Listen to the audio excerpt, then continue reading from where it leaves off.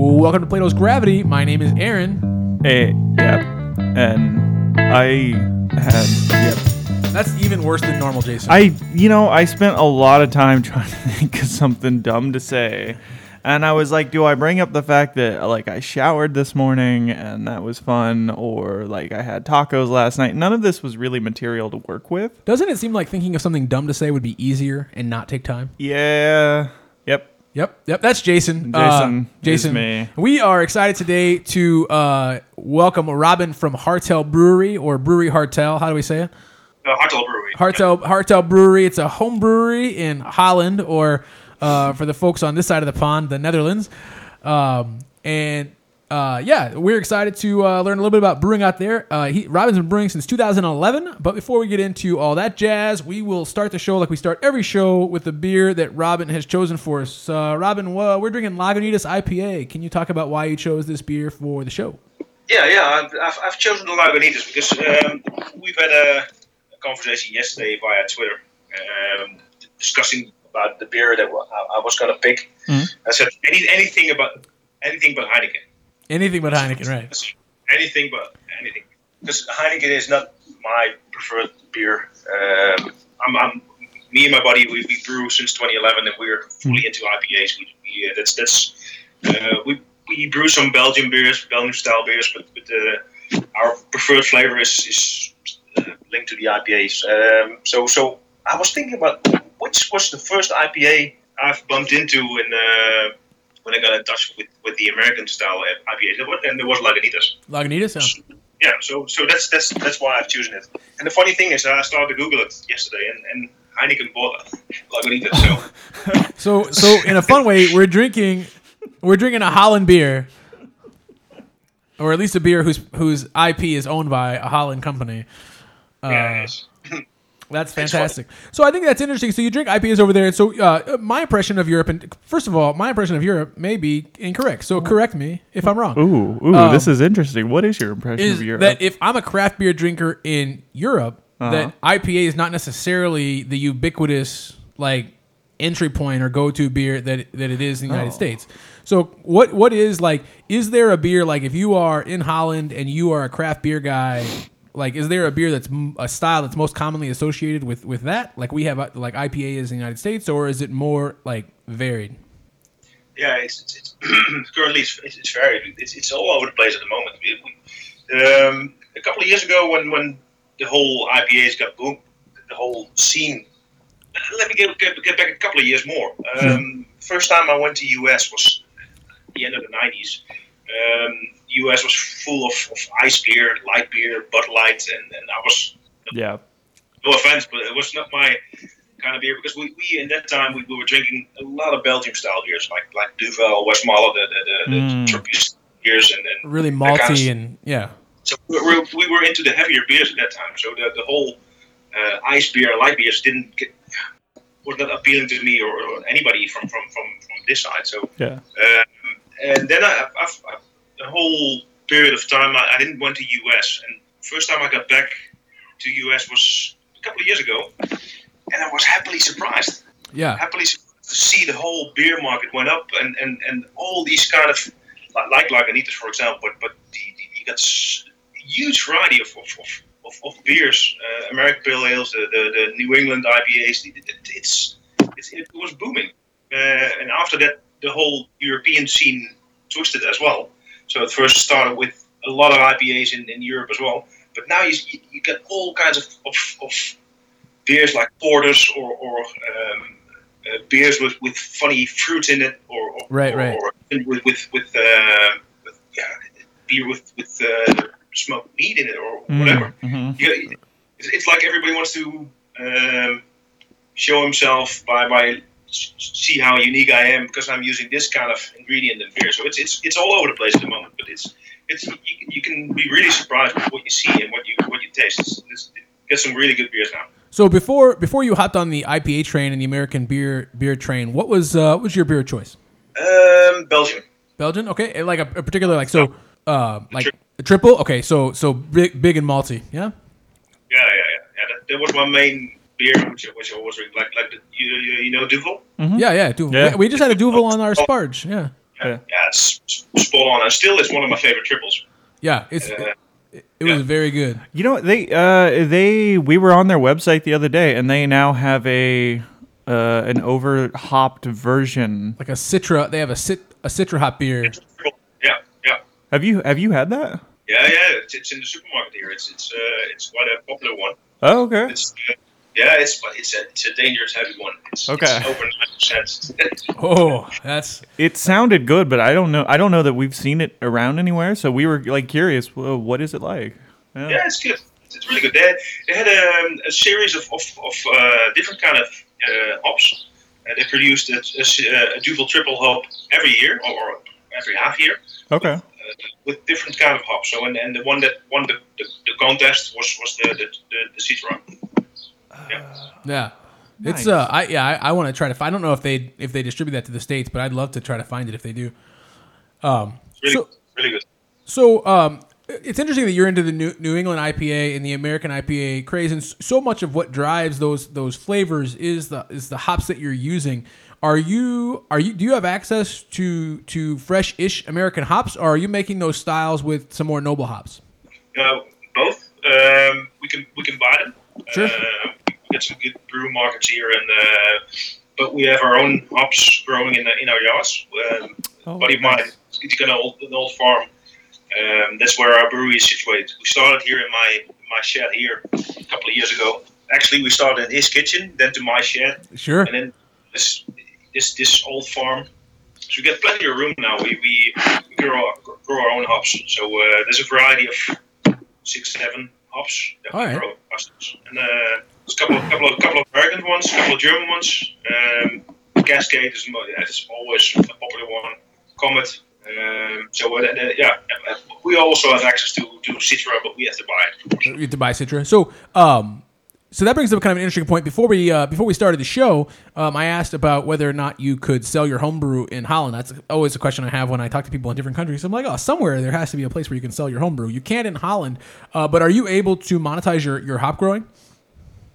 Yeah, we can. And but again, the amount of hops that we grow, we harvest a couple of kilos. So like Cascade is we had 3 or 4 kilos. Sure. Last year. Comet maybe 1 or 2 kilos. So it's if you brew IPAs, then the average batch is 2 or 3 batches in you're out of you're out of your hops. Yeah. So you're 8 years into homebrewing now. How long into 8-ish years, right? 2011. By the way, 8 is also the number of pounds that 4 kilos is for our American. He did not know that. You're in the imperial system. Sorry. No, don't apologize. I'll update it if I feel it's important. Yeah, we'll use your. But so how long into homebrewing did you start growing your own hops? Since my buddy bought his farm, it's like 3-4 years ago.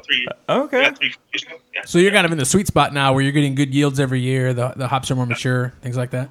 Did you guys start with the Hartel Special? That's the one. The batch that we brew with our own hops is the Hartel Special. All right. Now, so it's kind of cool when you're brewing like that. You can do a lot of different things. Do you make any fresh hop beers, or are you drying all the hops before you ever use them? Yeah. That's the thing we do now. We were looking into that option as well, but at the moment we dry our own hops. We harvest them, and harvesting is quite a mission. We grow them sky high, so 6-7 meters. That's about how many feet? A million. It's like 21 feet. Bajillion, 21 feet. Yeah, 21 feet or so. Yeah. So it's quite a mission to harvest them. We try to do it all per kind of hop in one go. And so sometimes it's about we work up until 10 o'clock at night by picking all the hops, and then we made our own dry cabinets, and then we vacuumize them. Sure. And put them in the fridge. So when you guys are going to the brew shops, are you getting sort of dried whole cone hops, or are you also like brewing with pellet hops when you buy hops? Yeah, it's both. We recently, especially for the during the boiling and but also with dry hopping, we start using pellets. Yeah. We've used full cones up until a couple of months ago. Sure. We read awful lot of articles about the difference between using pellets and using full cones, and I do see a huge advantage in using pellets. Our results are getting better, so it's definitely makes a difference. Sure. So are you you see that advantage? So you're using pellets primarily in the dry hop, but still using the whole cone in the boil.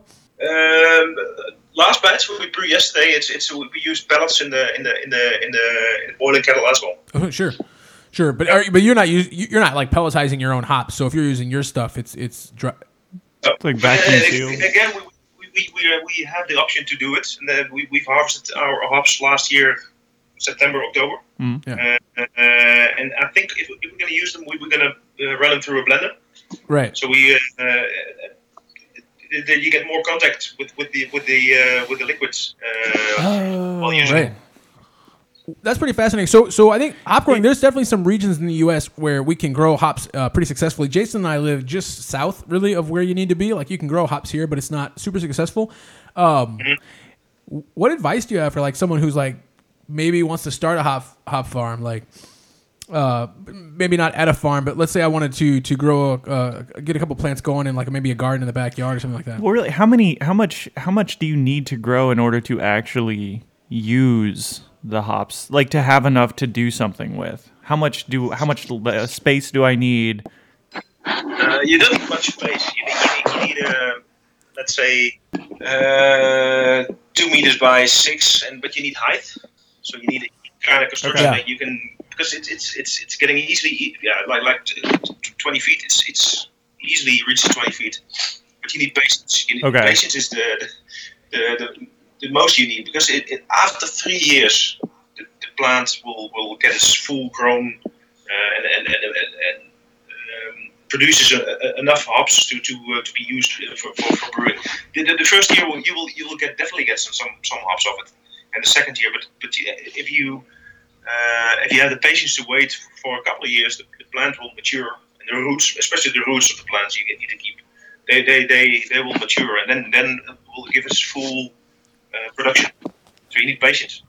Okay. Patience is what you need. And that's what all our home brews doesn't have. We don't have patience, because we open our bottles after a week after bottling, because we want to taste it, and then after the second week, and almost your whole batch is gone, and then after and then that last single bottle, you think, I wish I had more patience and kept the whole batch and waited longer. Yeah, now I have my last 3 were carbonated. They were fantastic. Yeah. Patience. That's what we need. So you guys make your own. You guys built your own system, and if you want to follow the Hartel Brewery on Twitter and Facebook, you can, and you can see some cool pictures of the stuff they're building. Can you talk about, like, access to nice homebrewing equipment in Holland? Is that readily available, or do you have to work to get some of that nicer equipment? No, it's available, and there's a lot of things ongoing at the moment, because there's the whole homebrewing market is booming at the moment. In the old days, there was always Belgium used to be part of Holland as well. 200 years ago, then Belgium got separated, and the region I live in the south, it used to be combined with Belgium, and we used to have a lot of breweries, but it was not really competition. But up until a couple of years ago, the majority of the breweries were in Belgium. But now, since 2 years, there are more breweries in Holland than in Belgium. So that it's the market, and I'm not only talking about home brewers, but also officially licensed breweries. So that whole market is going uphill, and with that, you see a lot of companies jumping on the wagon and trying to sell kit and equipment, and so there's a lot of competition at the moment ongoing. But there's a good market in there. There's a couple of good suppliers within our region, and of course, internet is well organized in Holland, so we can buy anything online, and anything above, I think, €100 you get ships for free. So nice. So it's we're good. Yeah, that's excellent. So, and you guys started, of course, in a kitchen, and you moved to a shed, and now you have a nice place on a farm. So, what's your setup look like these days? Yeah, we got a nice setup. We built our own herms, 100 liter barrels. Like we got a hot liquor tank with a heat exchange. We got a mash tank for 100 liters. We've got a boiling kettle as well, 100 liters. But our limitation at the moment is our yeast vessels. Oh, really? It's 2 times 30 liters.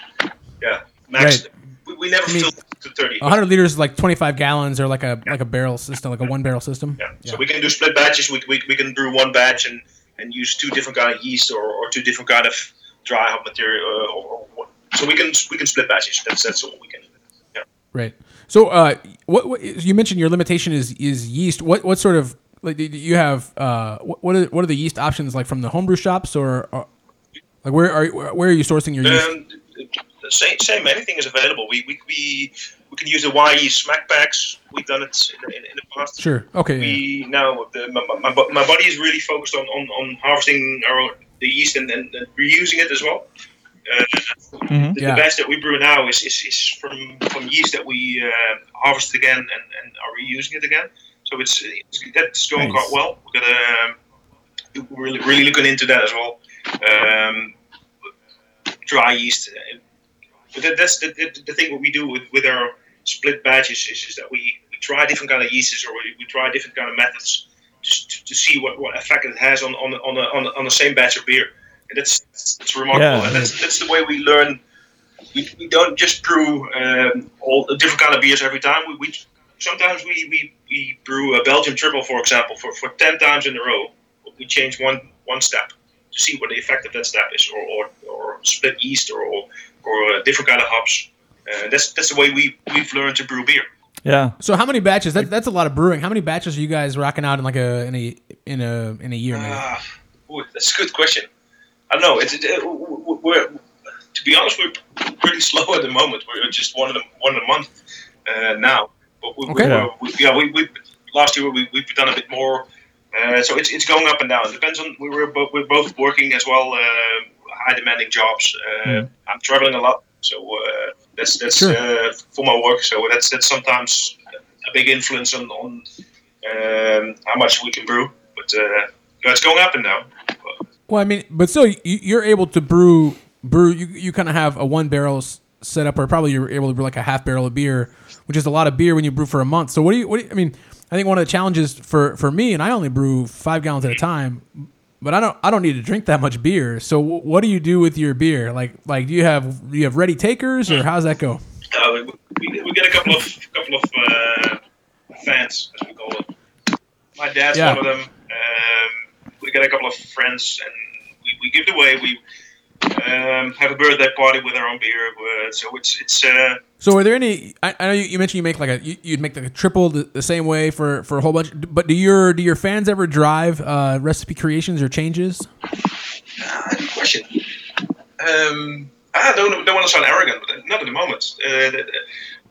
Everybody's enthusiastic. They're fans. So Yeah. One of our buddies he's not into IPAs, so he just. You familiar with the Radler? The German beer? Like with lemonade? Yeah. He said, yeah. Radler. So that was one of the comments we were not waiting for, but it's funny. But was that homegrown hops, or was one that of our Hartel specials? Yeah, indeed, with our own hops. It was really. You know what? I get his point, but it wasn't Radler at all. I mean, if he's like, you know what, there are flavors of grapefruit in here, I'll take that. Yeah. You know what, that can happen. Yeah. I'll live with that. that. No offense. Yeah, I mean, I get his point, but I'm not a big Radler fan, so it's. Yeah, you're like, I'm not trying to make a Radler. I don't want to. If I'm drinking juice, I'm drinking juice. Like, okay, so are you guys making New England IPAs? Yeah. Like, when did you guys start doing that? Basically, I think 2 years ago. We had a couple of good ones when I was, funny enough, in the south of US. I was in Houston. I've tasted a couple of. They had a huge variety of choice in the supermarket up there. And I stayed there in an apartment for 2 weeks. And I had a couple of good ones, and especially every time I had a beer which I thought, this one is really really special. It was a New England style IPA, so I started reading about it, and together with my buddy, we started to dig in the recipes, and that's what we started to brew a couple of New England style IPAs for ourselves as well. And I think, to be honest, we got two varieties of IPAs that we brew. It's the Smash, sure. single malt, single hop, and the New England recipe. And these are our favorites as well. So what's your New England recipe look like? So Jason and I don't know if Jason knows this. Jason and I are about to co-create a New England IPA recipe with one of our former guests on the show. Wait, which former guest? Nick from Exit 12. Oh, okay. All right. And on the show, we came up with a kick-ass beer name for a New England IPA called Dank Fireworks. So wait, was I there for that show? You were. Good Lord. So we're gonna make a beer called Dank Fireworks. Do you have any recipe tips for us, or anybody trying to make a dank beer? Yeah, that's the beauty of the New England IPAs. You can use so many additional malts, like what kind of malts? That's where I'm not a native speaker, so the malt names are in Dutch. So I need to. We'll look them up after. I want to hear it in Dutch. Give them to us in Dutch, and then we'll put them in the show notes, or the shotes as we like to call them. Yeah. I need to quickly see if this. I should say also that I haven't actually had the Lagunitas IPA before, but it reminds me of like when I first started drinking IPAs. There's a weird nostalgia to this particular beer that I've never had before. It's really good. I've never had one either until today. It tastes like Goose Island used to taste before Anheuser-Busch bought them. It's funny enough. I was about to say the same thing. One of the other ones that tasted good was Goose Island, and I think and you had I'm trying to remember the name of the other brewery from California. Oh, Sierra Nevada. Sierra Nevada. Yeah. These were the ones that were starting this whole. It's like a way of trying. Yeah, I agree. Yeah, Stone is good. Stone is a good one too. Stone makes some pretty fantastic beers. Yeah. So who's making beer for you? Like if you're going to a craft brewery in Holland to get an IPA, like what are some breweries locally that make beer that you like to drink? Yeah, you get some really good names. You get Case. Case, yeah, that's a brewery in Southwest. Sure. You write Kilo Echo Sierra. Case, okay, Case. Yeah. And another one is Van der Molen. I think I've seen a couple of them in US as well. Yeah, I look. There's a huge variety at the moment. What else do we have? Jopen is Juliet, Oscar, Papa, Echo, November. Jopen. Yeah. That's also a brand you start seeing all over the globe. Okay, yeah. So that's kind of cool because I was looking yesterday for craft Holland beers that were shooting in the U.S. and it's a hard thing to search for, and everything that came up was. It wasn't craft beers like some of the older style brands that you know. So this is the thing I'm always curious about. What the homebrew scene in your area, right? When did that start to take off, or has that just always been constantly like there have always been homebrewers around, and then you just got into it in 2011, or in 2011? Something happened, there was a shift, and a lot of people became interested in it. Like, what was that like when you what was the scene like when you started brewing? Yeah, I think it's exactly as you mentioned. It started 2010, 2012, 2014. That's where the whole homebrewing market started to peak. Okay. It's always been there. I've been reading a lot of books, and I've been speaking to a lot of people. And there's always been a homebrew scene in Holland ever since, but I think it's pretty much linked to what happened in the US, and I think it's triggered by what happened in the US. The whole homebrew scene, and it started somewhere around that area. I'm not sure. 2012. So you have a guy that you brew with regularly at the Hartel Home Brewery. How well connected are you to other home brewers? Do you guys have like a homebrew club or something like that? there's a couple of things that we can go to. There's communities. There's parties. There's big events here, and especially where I'm from in Breda, which is pretty south in Holland. We got two big events with craft breweries. One in April, one in September. So one starting the summer, one at the end of the summer. Which last one was just 2 weeks ago, where we had 60 plus craft breweries there. Nice. So there's a lot of events. I think if you try hard, you can find your event every week. Well, one of the cool things that happens in the United States is the craft brewers, especially the smaller craft brewers, have really good relationships with home brewers, or some of them. So they'll do things like host homebrew club meetings, or in some cases, if you build a good relationship with the brewer, you can even go in and they'll give you some of their harvested yeast and let you brew. Are craft breweries reaching out to home brewers in this way? Yeah, it's the same. And you see that a lot of people find each other on the internet as well, not only on Twitter but also on various other social media. And there's options to buy certain batches or even get your own. Because if for a home brewer, if you get a huge community of friends, it's easy to buy 2,000 liters of beer and sell it. So some people take that option, and then I think that's the minimum amount you need. Yeah, some official breweries go for smaller batches, but I think for the bigger breweries they go for 2,000 liters. So how many gallons is that? All of them. That is 530 gallons.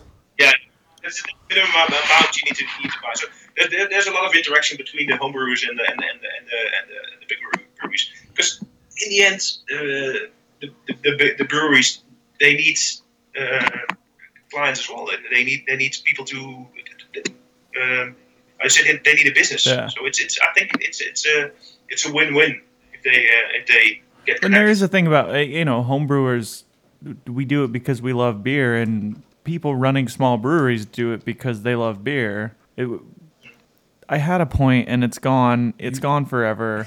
My point is, there's a synergy there that just kind of works if you all become friends. And I'm saying it very dumbly. You were trying so hard to come up with something dumb earlier. I know, and now I have officially endumbed the words.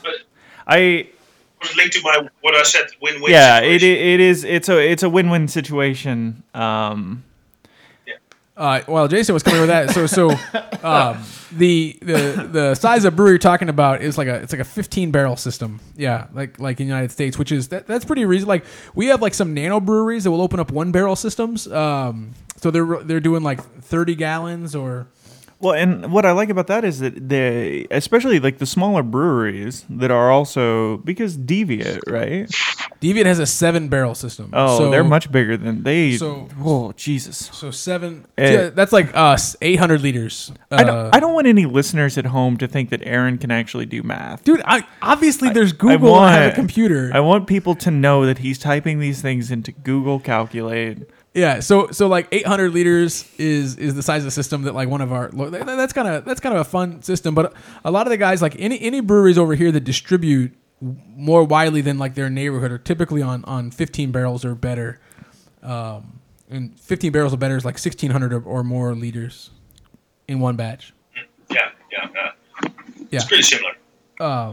That's pretty fun. Well, we're gonna take Jason really landed us down nicely into this break with his Jason really killed the mojo of the conversation. So we're gonna take a quick break as we're about halfway through, and then we come back. We like to, on the second half we'll have a little more fun. We'll get Jason's off the wall question. We'll play a game we like to call Tap on Tap. We'll see you in a few.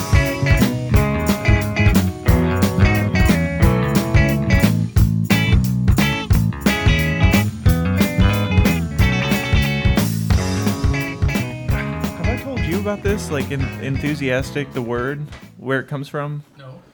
So enthusiastic. Actually, that reminds me. Enthusiastic is from Greek, right? Which means the God within, like in theos. And it actually specifically refers to when you get drunk, because Dionysus comes into you and pushes you out, so you're enthusiastic. The god is within you. Anything you do when you're drunk is not you. It's Dionysus doing weird shit. So the weird shit you do when you're drunk is Dionysus. It's not you, and that's being enthusiastic. And I love everything about that. I don't think. Yeah, it's funny. I don't think I want to attribute. That mentioned. I don't think I want to attribute the things that I do when I'm drunk to God. That's. Well, but it's a god. He's a trickster god. Oh, it's the trickster god. Okay. Ish. Sorry, I'm not very into the polytheistic. I don't know this stuff. I'm so sorry that I didn't know that Dionysus was a trickster god. Dionysus is an interesting god. He's the twice dead, the twice born. There's all kinds of interesting things about him. He's not originally a part of the Greek pantheon, and that's sort of. I mean, he was, and then he died, and then he rose again, and then he died. Well, there's a whole thing about him coming from, I think, the East. Like, if you read his origin story, like his goddamn comic book character, if you read his origin story, he comes from the East. And some people theorize that means that he is of another religion that was slowly adopted that came in from the East. I think when you say his goddamned comic book, when you're talking specifically about a god, I think that has a different meaning, right? That's a good point. Yeah. What town are you from? What's that? What's the town that you're? Oh, we're from Indianapolis, Indiana. So the heart of the Midwest is where we're from. Race town, the racing capital of the world is what we say. I've just watched the Formula 1. Oh guys. yeah, absolutely. That's much more exciting than. Well, okay, I don't know if it's much more exciting. I think Formula 1's cooler than IndyCar, but that's just me. The one Dutch guy, which was the champion in Indy 500 years ago. Arie Luyendyk, yeah. My mother fancied Arie Luyendyk. Yeah, she thought he was a sporting champion. He's the one. No. He's a lovely chap. Yeah, he was very fetching at the time that he won the race. I don't know.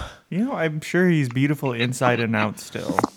That's good stuff. So let's continue to talk about. So I think what's interesting. I don't think we talked enough about like the community kind of aspect of what you're doing there, because you're growing your own hops and you're making enough beer and you have fans and you're sharing it. So like, can you talk about like what, how big is that fan group?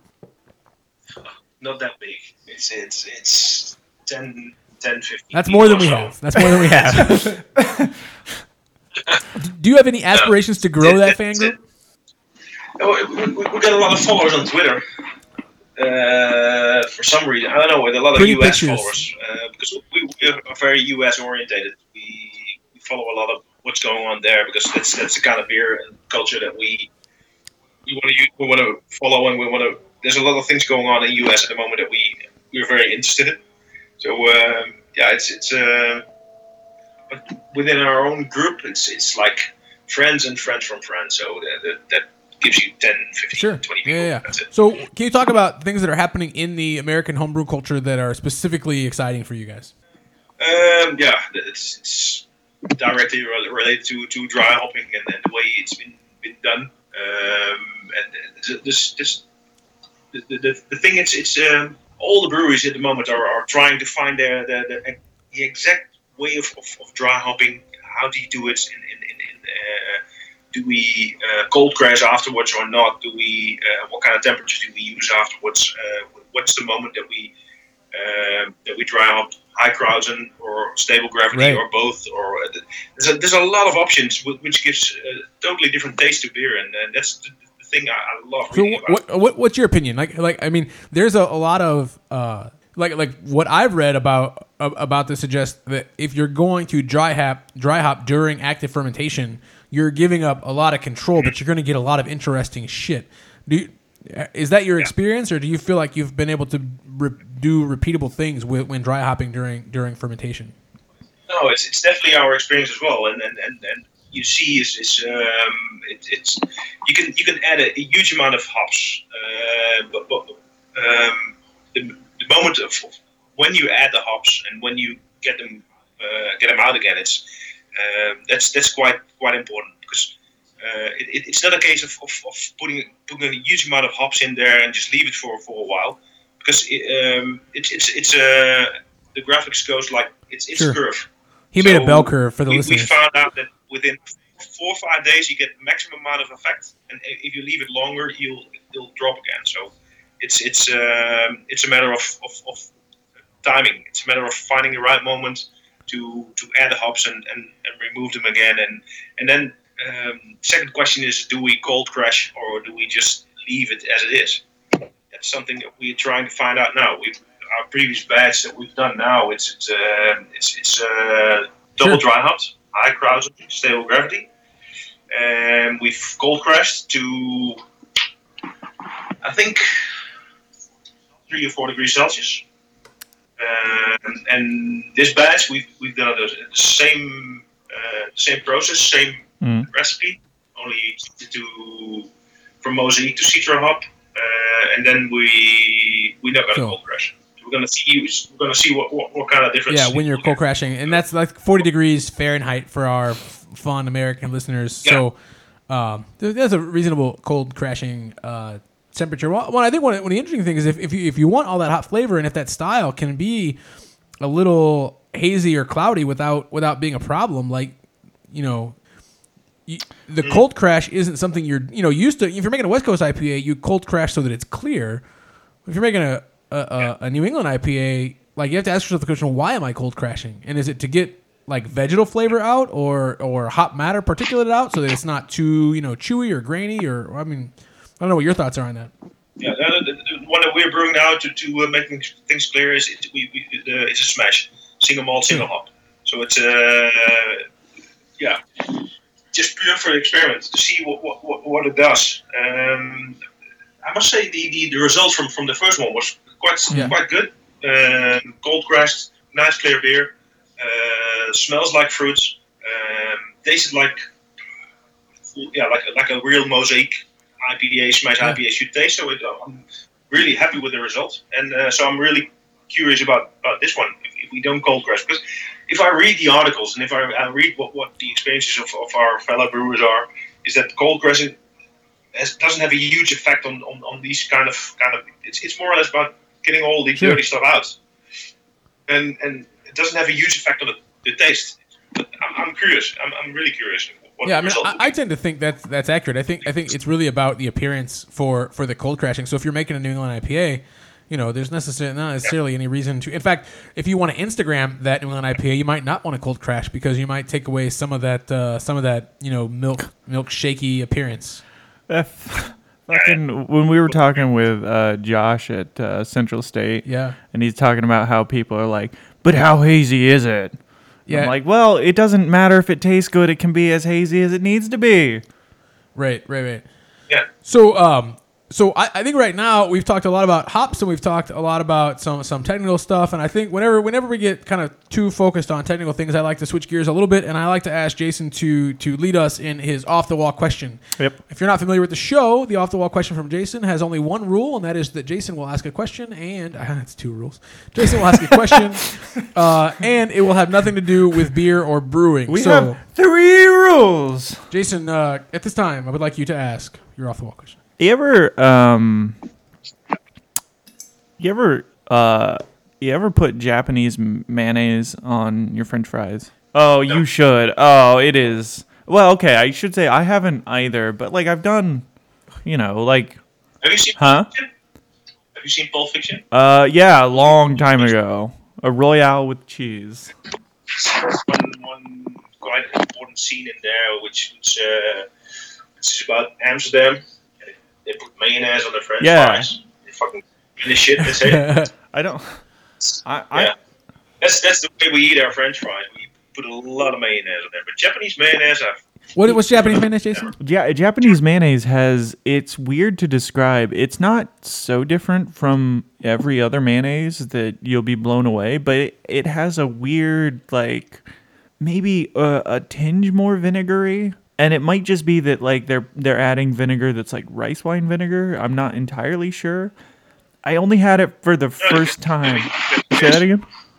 Yeah, That can be if you make your own mayonnaise, it's oil and triple oil, triple mayonnaise, some mustard, 2 egg. How do you call it? Binding agent. Oh, like the egg yolks. And then you start dripping the oil, and up until the moment it starts to bind. But the amount of vinegar that you add will determine the end results, and a different kind of vinegar will determine if it's more stronger mayonnaise or not. But it's an assumption because I've never tasted Japanese mayonnaise, but it can be the case that they use a different kind of vinegar. But you do eat mayonnaise on fries. Like there's a regular. That's a Dutch thing to eat mayonnaise on the fries there. Oh yeah. Oh, we just No, love it up. Have you ever tried to mix the mayonnaise with ketchup?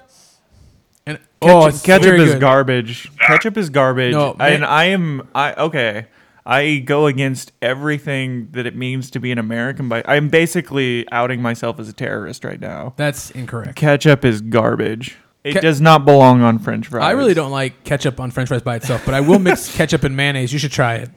Okay, I'll do that. But Dutch style French fries is just huge amount of French fries and a huge amount of mayonnaise. It's like do you just?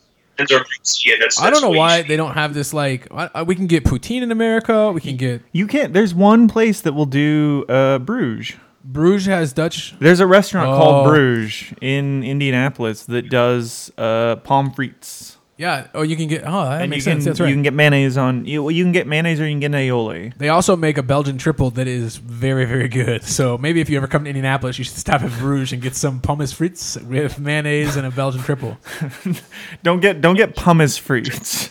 They only will sell you one. And they only sell you one glass. That's not true. I had a buddy of mine who's, I don't know, he's pushing 400 pounds. They let him have like 4 of them. Oh, well. Yeah. It was they're one of the first craft breweries in Indianapolis. Like they predate the whole craft brewery movement. It's like them and the Broad Ripple Brew Pub. Yeah. Back in I want to say like the 90s. I like the Broad Ripple Brew Pub is a brewery in Indianapolis that it's old. It predates the craft beer boom, and they do a lot of British styles, which is interesting. So it's my go-to place to get an ESB, which it's hard to find a good ESB in the States. That's good stuff. Are there any but you talked about Belgian beer, you of course like the IPAs. Are there any other kind of styles that you're into or like to drink, even if you're not brewing them? IPAs is for me, New England IPAs is number one. Belgian beers, in any way or form. There's a lot of varieties already in what you call Belgian beers because you have your blondes, your double, darker one, you get your triples, you get your quadruple, the heavy like the Rochefort. Not sure if they sell them in the US, but it's like a heavy quadruple beer, like over 10%, close to 11%. So that's already a whole variety within a certain style of Belgian beers. Does that influence your New England IPA brewing? I know that Belgian beers are a lot of times very yeast forward, and it creates some really interesting flavors. And I think New England IPA styles can kind of take on like there's more space for some yeasty flavors in there that might play with the hops. Like what type of yeast are you using when you're making a New England IPA? We've used a couple of the Y yeast packs and the 1318 1318. That's the one we used as well. It's was it the London Ale or so? 1318 is London Ale, yeah, London Ale yeast. That's the one. That was one of our favorites. So you're not actually trying to get like any of like the banana or the bubblegum flavors that you might find in a Belgian beer into your New England IPAs. Okay. We try to get our temperatures pretty low, and the way we ferment, we get our own fermenting fridge built with a computer, and we try to get our. For example, if your ideal yeast temperature is 20 degrees, which is about 68. Which is 68. Fahrenheit. But if that's your ideal yeast temperature, we get a couple of degrees lower, and we just turn on the cooler and not the heater. So we let the yeast build up the temperature on its own power up until that level, and then we switch on both so we can keep the temperature on 20.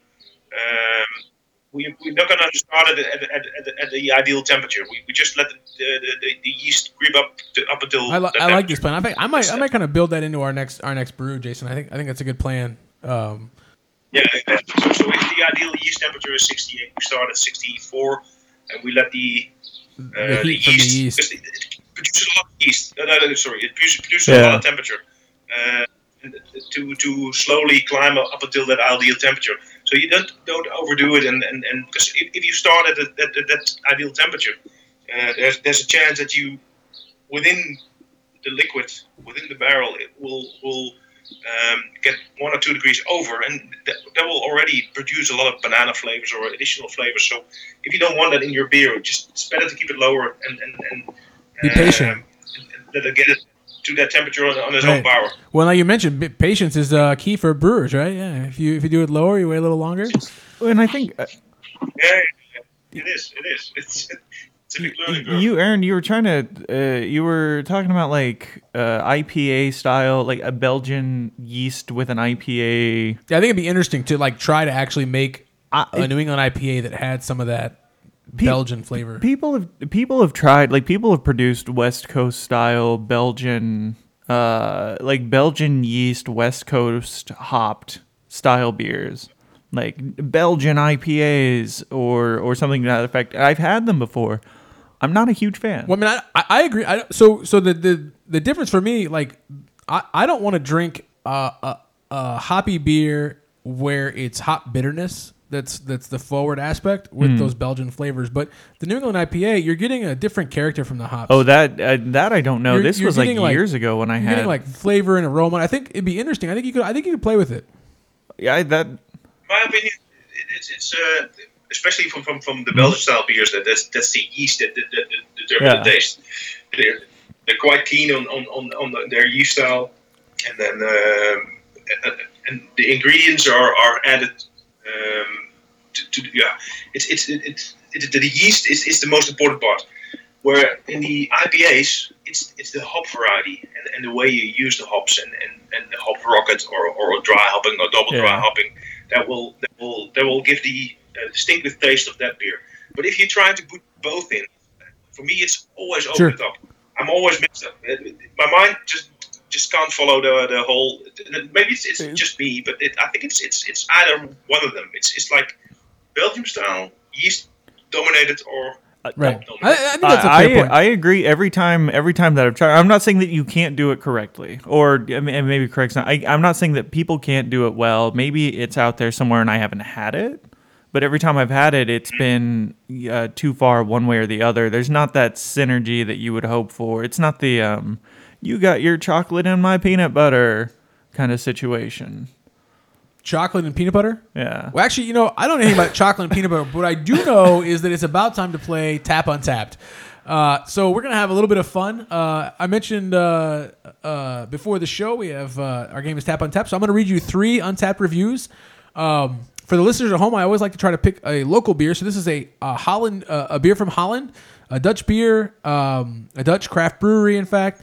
And because most of the people who drink this beer are from Holland, the Google Translate was important in the relaying of these comments. This is our first ever. Hold on, can I ask Google Translate powered Tap Untapped? I want to ask another question, Aaron. How familiar are you with the? How do you know how far this brewery is from our guest's actual home? I don't. Okay, I believe it's in Amsterdam, which you said is not that far from you. But I'm not certain that it's in Amsterdam because I didn't try that hard. Well, but like Jupiter's not that far from us compared to like other places in the universe. I mean, I don't know. I think it's in Amsterdam, but I'm not certain. Okay, all right. Close to Amsterdam. I live an hour's drive from Amsterdam, but it's just half an hour from Antwerp, which is in Belgium. Yeah. So either way, so I could have picked a Belgian beer, may have been closer to home, but I didn't. So hey, here we go. Renee V is drinking this beer, and I'm not going to tell you where they're drinking it because I think it might give it away. Normally, I give you as much information as I can, Renee says it is slightly misty, golden yellow IPA with a foam white head. Fruity scent, tropical, fresh taste of tropical fruit, grapefruit, and fairly bitter. Drinking it out of a bottle, and they earned the Bar Explorer, the Middle of the Road, and the Photogenic Brew badges for having drank this beer. So they took a picture. They took a picture. What is the middle of the road badge? I don't know what the Middle of the Road badge is. Level 16. 16 for drinking. The badge is something. I think it's related to the percentage of alcohol. It's like 5%. Okay. All right. Not a session IPA. See, so when you know the names of the badges, you can better guess the beer. So that's actually a really good. So I don't know. Our listeners will know this. Which I'm not. This is one of the better reviews. So you can stop me anytime you have a guess. The next one is kind of fun. Luke B is drinking this, and I don't know if it's Luke. I don't know if I'm saying it right. It's Luuk. Luke, is drinking this. It doesn't say where he's drinking it, but he says, "Good shit. Already many other shit on, so I'm not sure." I don't know if you. I don't know. I think that means he's had a few beers. Luke B is having a day. Yeah, probably. Yeah, so good shit, already many other shit on, so I'm not sure. Also drinking out of the bottle. He also earned the Middle of the Road badge. He's drinking it from a bottle, and he definitely uploaded a picture. This one is fun because it had a reply. It had a reply to it. So Google Translate didn't handle the reply very well. So, and Google Translate, by the way, has been amazing. So the reply translated by Google is veal, many other shit though. VEEL. VEEL. So the Dutch is WEL, al veel andere shit op. That is very German of you. I speak only a little bit of German. My Dutch pronunciation is probably shit like this beer, but no, actually, this beer is good shit. Is V a W sound in Dutch, or is it a V sound? Right. Yeah. Well. Yeah. So al veel andere shit op. Whoa. It's not an easy It's not an easy quiz, yeah. So anyway, I think the person was agreeing that. I think they're trying to say that you drink a lot. I think they're saying you drank a lot. So that's court. Yeah. Said that, but let's do this. Let's we're in the age of technology, so let's. But we still have one more comment to go, right? We have one more comment to go. So Marlon B is drinking this beer, and we're all talking same beer. All three, same beer. Yeah, same beer, and then you guess the beer. He earned the Believe in IPA level 33 badge, and he says tropical smell, passion fruit, where the taste is fairly superficial, the finish is persistently bitter. That's poetry. Yeah, and that's Google Translate. Google Translate is killer shit, man. Last week on our Sparge, it told us how to pour beer from Duvel. That's very true. It's really good. It's really good. You can't make fun of it anymore. Yeah, no, it's really good, but I'm still clueless what kind of beer we're talking this about. This person earned the I Believe in IPA level 33 badge.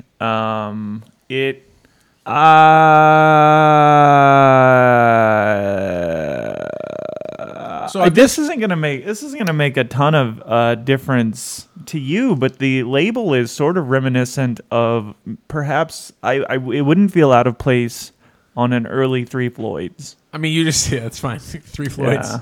It's got a Three Floyds like label, if that helps you. Which actually, you just send me the message. It's like he confirms that they drink a lot of. Yes. Okay. Yeah. So it's good shit, and we've had a lot of beer. That one's not that helpful, but slightly misty golden yellow IPA, white foam head, fruity scent, tropical, fresh taste. So. There is also, strangely, oddly, unpredictably, there is a callback to the conversation that we had over the break. Which is? Well, when we were talking about enthusiasm and talking about that has nothing to do with the name. By the way, that's going to be in the show because it was funny. Oh, okay. So it's a callback to earlier when they just heard that. Yeah, so we were originally... So we were talking about Dionysus... Right, and I brought up that he was a trickster god, and that is related to this beer. So yeah, trickster god. So we're gonna give you let's say we'll give you 30 seconds time to figure out what trickster 30. god. I have to sit here in silence for 30. No, I'm gonna fill the 30 seconds with talking with with this trickster god. So it's a trickster god, and it's a tropical beer. And I'm gonna give you the name of the brewery if you don't give us a good guess. And then we'll see if you can guess the name of the beer. The name of the brewery, I believe, is where the trickster god lives. Ooh, so Jason. Or is let Greek. me think about this. So this is the first ever. Jason is bringing Greek trivia to Tap on Tap. It's not Greek. It's loosely related to, in fact, a movie that just came out that has made all the money as well. So no, it's W. It's W sound, right? Walhalla.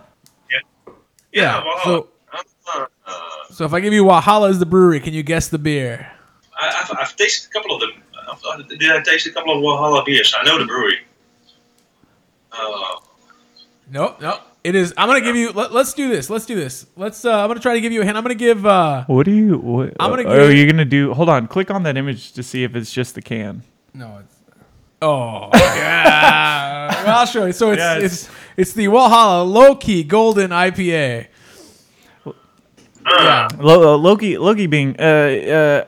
being a character in the, I'm assuming, the upcoming Avengers. By upcoming, I mean it's already out. The Avengers movie. I thought low key meant like down on the down low. That would be low key. Oh, sorry. Loki really is bad at cultural references. the trickster god in Norse mythology. I think they're from Amsterdam. So we have another. And by the way, if it's very unlikely that people win Tap on Tap. So thank you for playing Tap on Tap. It's a shit game. It's mostly a chance for us to talk.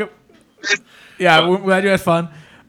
We do have one. We do have one listener who's won it both times he's been on the show, which is crazy. Oh, really? Yeah, Exit 12.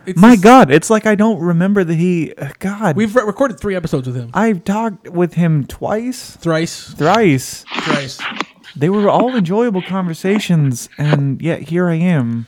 I'll tell him that you send your hatred and non-admiration. Hey, you know what I did, though? I did buy some wax so that next time we send him beer, we can wax the beers. Hell yeah, instead of tape them. Yeah, or we can do both. Do you ever mail beer?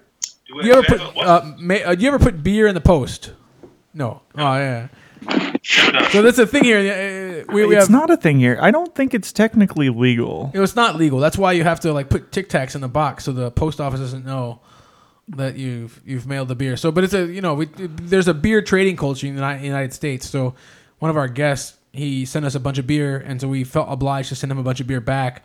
But he one of the ways he kept the beer from leaking in the box was taping it with electrical tape, and then it tasted like electrical tape. So I don't know that we've actually explicitly told him that, so now he's finding out. You told him on the last time we talked. Okay. Man, wow. That was like a half hour Robin, of my life. Robin, I want to thank you for bearing with us in the last 5 minutes of the podcast where Jason and I just reminisced about all the things Jason has forgotten that happened within the last month. Oh. Yeah. I don't mind. Yeah. I enjoy it. My mid-30s are really getting to me, man. I don't know what I'm going to do. So I think we are coming up on time for our podcast. So Robin, for our listeners at home, we want to give Robin like a special shout out. The Hartel Brewery agreed to come on the show. I was derelict in my duties, so this is a show that the recording that he agreed to do on like a day and a half notice from across the world. So thank you very much for joining us on the show.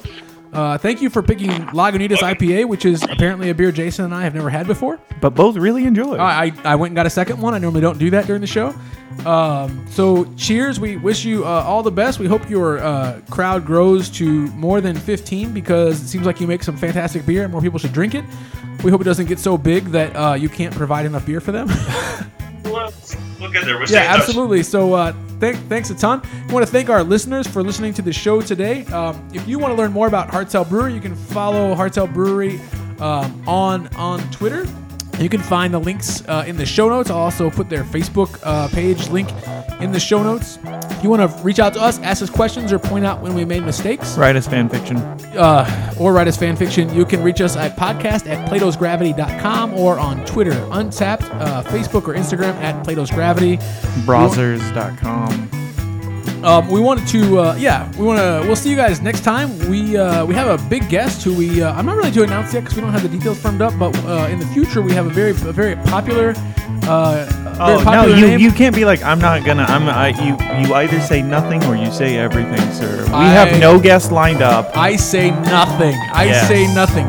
We will see you guys next time. In the meantime, use Google Translate, brew some beer, and have some fun.